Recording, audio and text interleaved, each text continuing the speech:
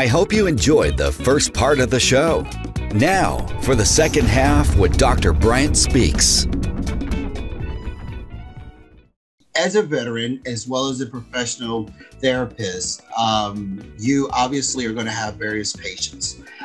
When you sit down and talk to a veteran in your office, hoping to help him or her, do you notice that being able to communicate comes off a lot easier because you're a veteran versus when you're possibly talking to somebody who's not a veteran and you have to get them to open up? Does a veteran open up a lot easier than a non-veteran because of that same therapeutic process? I don't think so. I think it depends on the individual that's sitting in the office with me. I don't know why male veterans feel like I'm fragile and that they might hurt me or that they're going to keep me up at night. So they try to shield me from their experiences. And I'm like, dude, I'm here to help you. I can't help you if you don't want to talk about it. Right.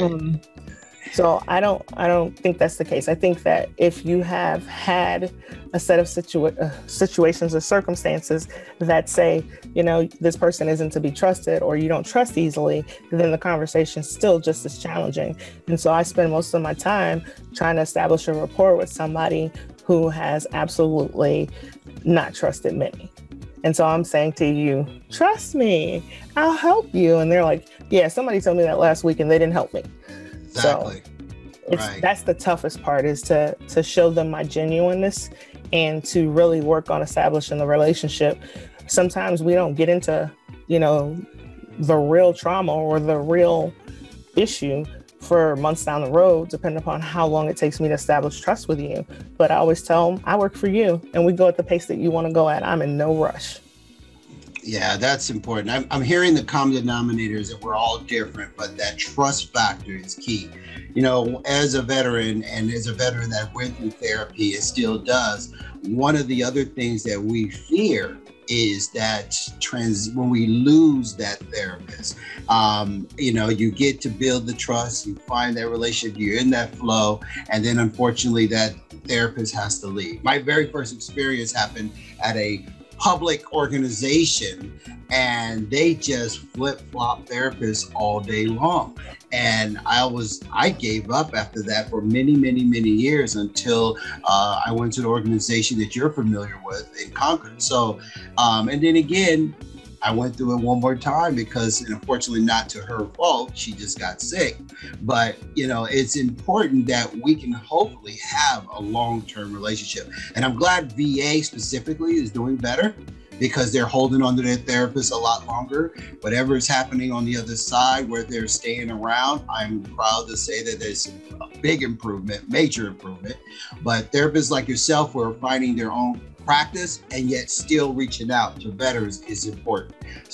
So you're definitely identifying that being trustworthy, being there to support is key. And so I want to thank you and applaud you for your sacrifice, because starting your own practice is no easy feat, but you're willing to do it because you're trying to do the best you can and help all of us. So now on that note, are you actually supporting other people other than just veterans? Absolutely. Okay. You want to talk a little bit about some of the people you're helping? So I really want to go back a little bit to what you were talking about with the sheer number of therapists. Mm-hmm. I think the problem with that is most people don't understand what a therapist has to do to become a therapist. And so we have to get a broad range of experiences. And each year that we are in school, we have to do a practicum or an externship or something where someone supervises our work so that we can pursue that license. What that means to you is at the end of the semester, they're going to move on. And if you liked them, loved them, or hated them, they have to move on to pursue their educational goals. It's unfortunate. And if I were in charge for a day, I would change that to those who have a hard time, attachment issues, they don't connect well with others, it's hard for them to trust. I would put them with permanent staff so that they wouldn't have to experience that in the way that they do. And I don't know that other people have had the conversation that says, hey, with this veteran population who's already suffered so much loss, and it's so hard for them to trust in the first place, maybe we want to consider leaving them with a staff psychologists instead of giving them all the interns. The interns it's a good way to go because it's low fee or no fee for the organization utilizing them, and then the intern gains experience. But I think it's still very harmful for some who have a hard time trusting. Yeah, I thank you for saying that. Thank you for saying that. So listeners, if you are somebody who is going to therapy, you just heard Dr. Gaffney, what she said. So look at who you're talking to. And if it's somebody who's under the tutelage of another therapist, request it. It is your right. Go back to your VA liaison or whomever and request another therapist. I know where I'm at. My particular therapist at VA, she's backed up. She said they've lost some therapists with COVID going on and she's swamped. You know what? That's okay. Push. Because this particular VA, who was actually referred by Dr. Gaffney, who I went, when I first met her, she's like, I'm sorry, I can't take you. I just kept pushing, and she took me on. And now in addition to Dr. Gaffney, she's one of my favorites, and she is still there for me and has helped me in so many other ways. So don't give up, you guys. You got listeners out there, my vets, do not give up. Take their advice and continue to push. Find somebody you are comfortable with that you hopefully will be around for a while. So that's important. And so I'm glad you said find someone who fits for you. I think oftentimes we look at Psychology Today or other web pages that have therapist listings, and we don't know what we need. We don't know what we're looking for as consumers. And they'll say something to the effect of the first 15 minutes is a free consultation, or the first session is a free consultation. I need people to understand, as we are trying to see if we can help you, you should be looking at us to determine if we will be a good fit for you. And it's ultimately your choice of therapist that you see. Even if they're paneled with your insurance or not paneled with your insurance, sometimes they do single case agreements. I just need people to access mental health services if that's what they need. And I need them to feel comfortable advocating for themselves to get the therapist that works for them and not the one that's assigned to you. You can say this one doesn't work for me. And I did that. I absolutely did that. I had a situation, now you know this because you helped me see that, was when I had a therapist who had on my first session went back into the system and just said all this stuff about me, all this negativity. And at the time, I wasn't aware. I could go into my records and read the transcript. And thanks to you, Dr. Gaffney, you told me that. And I went in there and I read all this stuff and I was like, what the, So I couldn't believe it. So I ended up having to change the therapist at VA, continued to see you. And then I dropped the therapist at VA for a while and focused on just going to Concord for a good while, until I got to go to my new therapist that you referred me to. So I was lucky. I had somebody like Dr. Gaffney in my corner who was there to assist me in maneuvering and understanding. And this is one of the reasons why we do this show. We do this because some of you out there, your listeners, don't always know and understand. And it's a learning curve. There's a lot to learn out there. So we're going to continue doing this, and we're going to continue providing information. Okay, so back to Dr. Gaffney. Some of you listeners are just downloading. You can't actually see my YouTube show, where the same show goes on YouTube and you can actually watch us. But for those who are just listening, Dr. Gaffney is a Black woman, African American.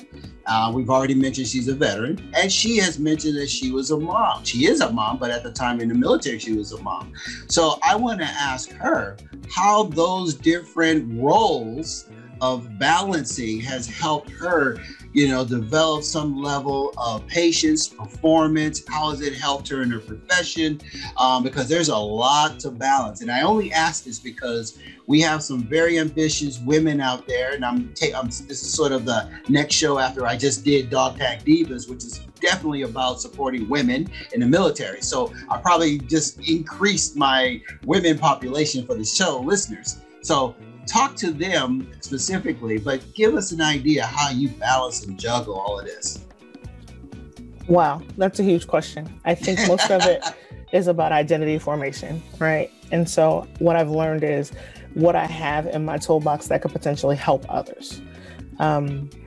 my understanding is I'm quite a unicorn, being, a Black woman, veteran, licensed marriage and family therapist, as well as a licensed clinical psychologist.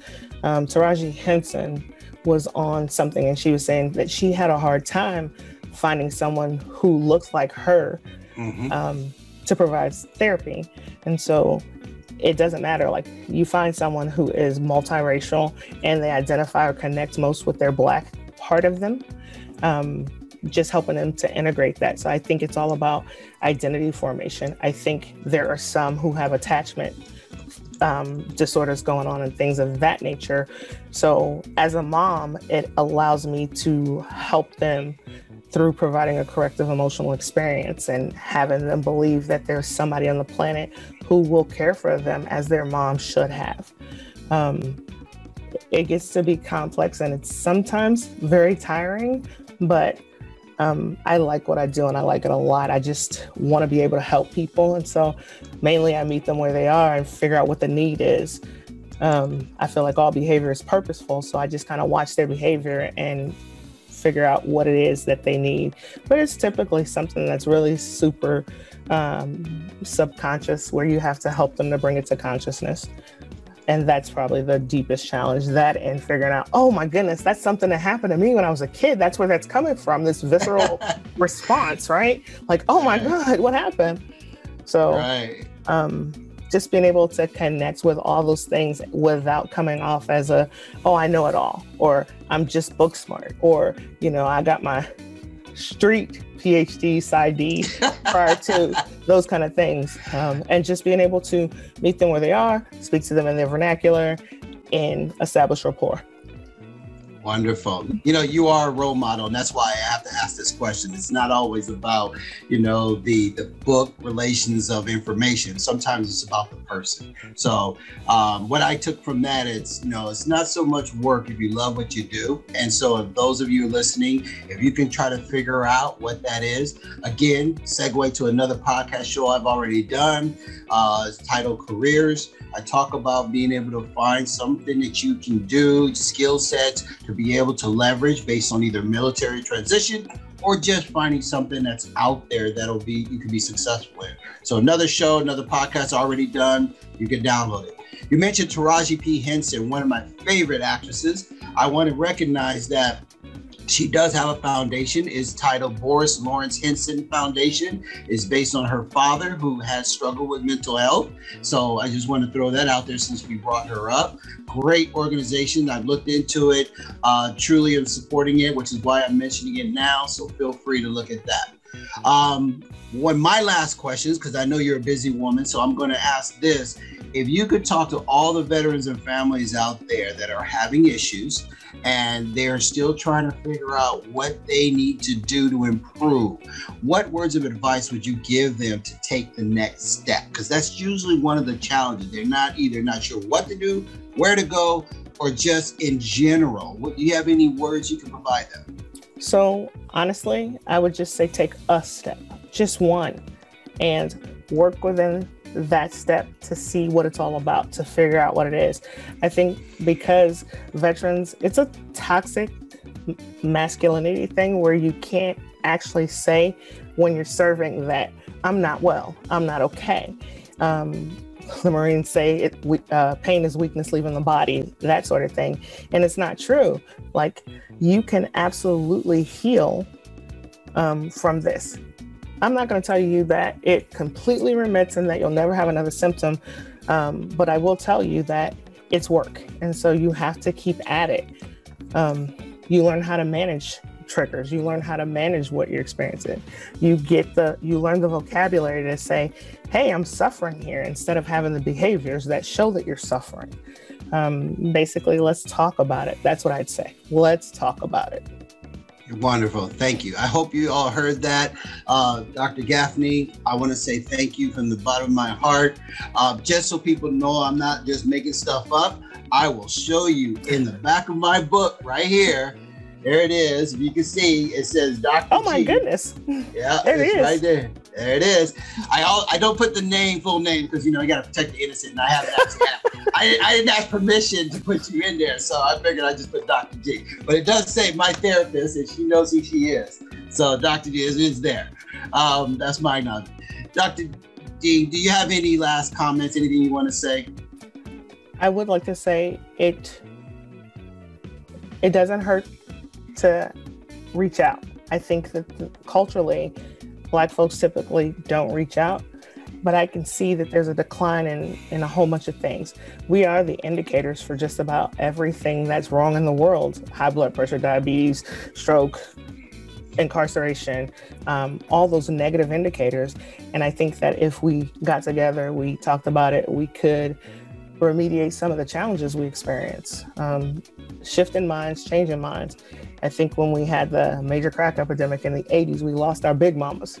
And so if we're not gonna have big mamas, then we're gonna have big mama therapists. And that's where we gotta be. I like that. Big Mama Therapist. See, there's a book for you. There's a book title right there. I like that. All right. Well, Dr. Gaffney, again, thank you so much for taking the time out, helping the show, being a part of the show. I appreciate it.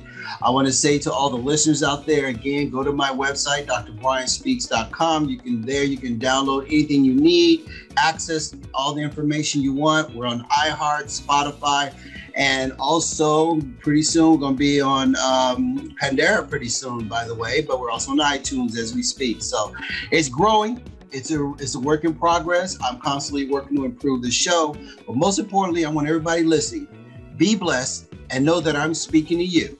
But more importantly, someone is always listening, and that someone is not just me. So God bless everybody listening. Thank you, Dr. Gaffney. That's our show.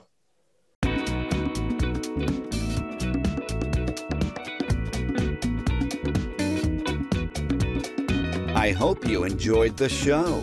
Please visit Dr. Bryant's website, drbryantSpeaks.com. Also, visit his social media platforms, Instagram, LinkedIn, Facebook, and YouTube, all titled drbryantSpeaks.com.